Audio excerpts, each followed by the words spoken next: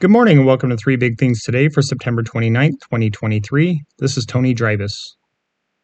Wheat futures were modestly higher in overnight trading as the war between Russia and Ukraine escalates, calling into question the availability of exports. Russia launched a drone attack on export infrastructure in the Odessa region, which has ports on the Danube River and Black Sea. Damage was reported by several news outlets in the Izmail area along the Danube River. Ukraine said it destroyed most of the more than 3 dozen drones sent by Russia.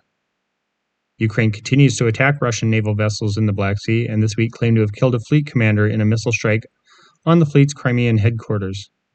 Doubts have been raised about that claim, however, as video taken after the strike reportedly shows the commander alive. Grain exports from Ukraine from September 1st through September 24th dropped by more than half compared with the same time frame a year earlier, the country's Ministry of Agrarian Policy and Food said in a report. Wheat futures rose 3 1/4 cents to $5.82 a bushel on the Chicago Board of Trade overnight, and Kansas City futures added 4 1/4 cents to $6.89 1/4 a bushel. Corn for December delivery fell 3.4 cents to $4.87 3/4 a bushel. Soybean futures for November delivery added 1 3/4 cents to $13.02 1/4 a bushel. Soy meal was down $1.80 to $3.8970 a short ton, while soy oil rose 0.13 cent to 57.04 cents a pound. Export sales of beans and grains were higher week to week, according to data from the USDA. Soybean sales in the 7 days that ended on September 21st were reported at 672,200 metric tons. That's up from 434,100 tons the previous week. China was the big buyer at 581,200 metric tons, followed by Mexico at 147,800 tons, and Japan at 101,900 tons. The Netherlands bought 51,200 tons of U.S. soybeans, and Egypt purchased 33,000 tons. Exports totaled 543,300 tons, which was little changed week to week. Corn sales came in at 841,800 metric tons, a jump from the previous week's 566,900 tons. Mexico bought 261,500 metric tons. An unnamed country took 138,600 tons. Colombia purchased 124,600 tons. Japan was in for 116,400 tons, and Panama bought 98,000 tons of U.S. corn. Exports for the week were reported at 730,000 metric tons, up from 602,500 tons in the previous 7-day period.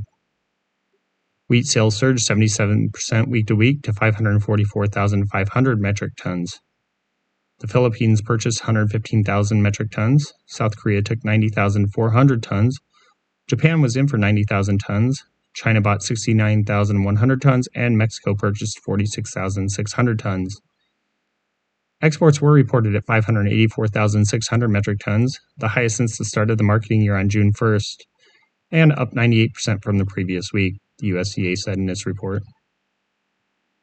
In weather, minor flooding is possible for parts of southern Minnesota and western Wisconsin, as storms throughout September have saturated soils, leaving a high potential for runoff from recent precipitation, the National Weather Service said in a report early this morning.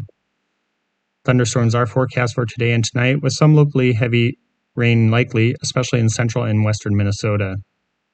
Near-record heavy rainfall throughout the month of September from the Twin Ports to shoreline areas of Lake County have created very moist soils, the agency said.